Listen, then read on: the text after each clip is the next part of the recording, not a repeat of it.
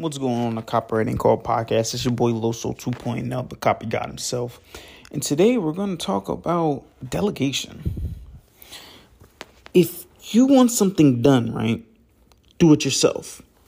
We all know that saying. We all know that whatever we are great at, no one really can do it better than us, especially if you have that strong conviction or you have that strong ideals about yourself. Because you worked hard for everything.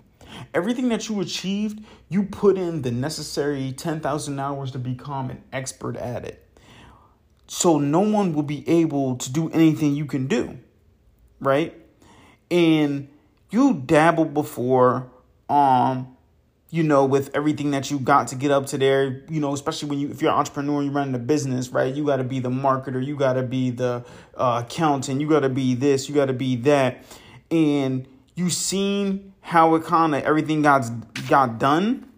So you're scared to basically put your future in someone else's hand, right? If that all sounds like you, right? I definitely want you to listen to this podcast and learn how as a leader, you have to learn the skill of delegation. And it's something that I learned quickly. So, listen to this episode and just let me know what you think.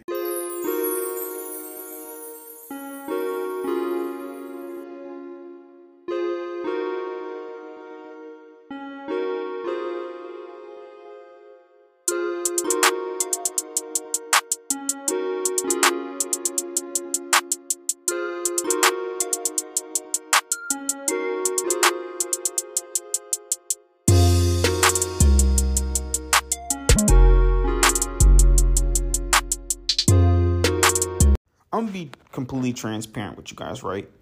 A successful team has their roles.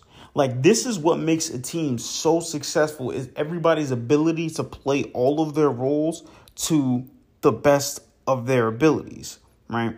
So the worst thing you can have on your team is something called a cancer.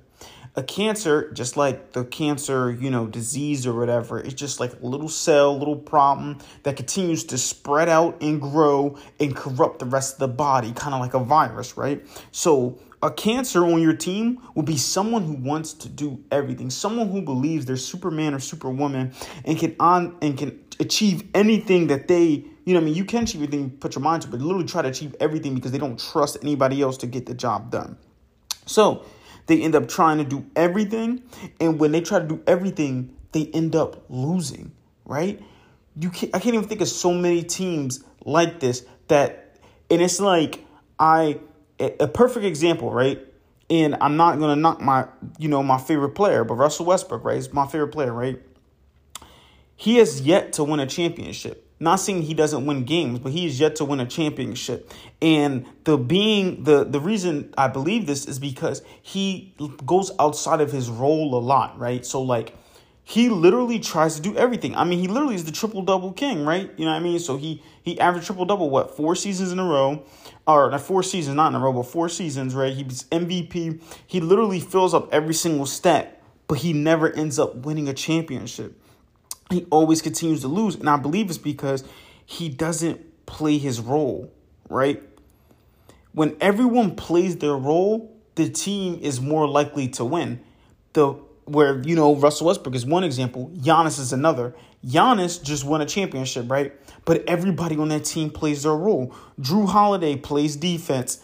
And for you guys who don't know, I'm talking about the NBA, right? Drew Holiday plays defense. He, facilitates. He'll knock down occasional three. Chris Middleton does a little mid-range. He's the shooter. You had Dante DiVincenzo, shout out to Delaware. He literally is a 3-and-D guy. You know what I mean? You had Brook Lopez, who is a center, right? But they don't expect him to be down low all the time. They actually put him out on the perimeter, and he's a shooter. Even Giannis, right? He really can't shoot. He will shoot the shot when he's open in order to get the defense to come out. But he doesn't overly shoot. He knows his strong suits is attacking to the basket, catching lobs on a fast break, running the floor. He knows what his role is, and he plays his role to the ultimate ability, and that's why they ended up winning the championship. So when you put the team first or put your business first, you end up put that above your own selfish needs and selfish gains. You always end up winning.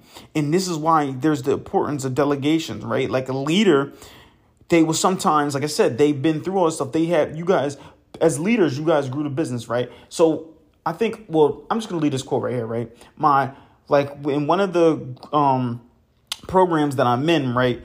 The market director for my job literally said there's a difference between a leader, well, actually it was a vice president. He says just between a leader and a manager.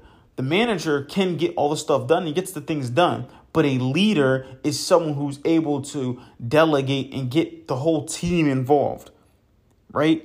And when you're able to get the whole team involved, you're able to push everybody else to do their role to the best of their ability. It actually ends up saving you a lot of time as a leader, because now you can start focusing on things that are way more important, right? Like, I don't learn how to change my oil to my car. Instead, I go to Valvoline and I go pay them $100 and they change the oil of the car, check the car, see what, problems it has and so forth. You know what I mean? That's what they do. It allows you time to think as well. So while you're running the business now and they're doing the business right now and executing, right, you have the chance now to actually look in the future and see how you can grow your business, what other ways you can grow your business. And it allows you to be more productive, because now it's like you have your family time, you have your time for your business, because now you know, like, all right, when I do my business, I know there's specific things that I need to get done, and you get those done, right? And if you don't think that delegation is really going to help, trust me, you are going to burn out. I remember the first month that I took over my new location, right? I literally could not. I was trying to coach disgruntled employees who really did not want to do the job. And it ended up leading to me being burned out, because I was trying to do everything myself and nothing was, you know what I mean? And although stuff was getting done, it wasn't getting done to the best of abilities. And I was stressed out every single day. And now I have less of a headache now to have employees that are coachable. So I'm telling you, delegation is the future to you growing your business. All right. So that's just something I want to leave for you guys today, man. Keep killing the day. And just remember, you pray for marketing like this. Copy God out.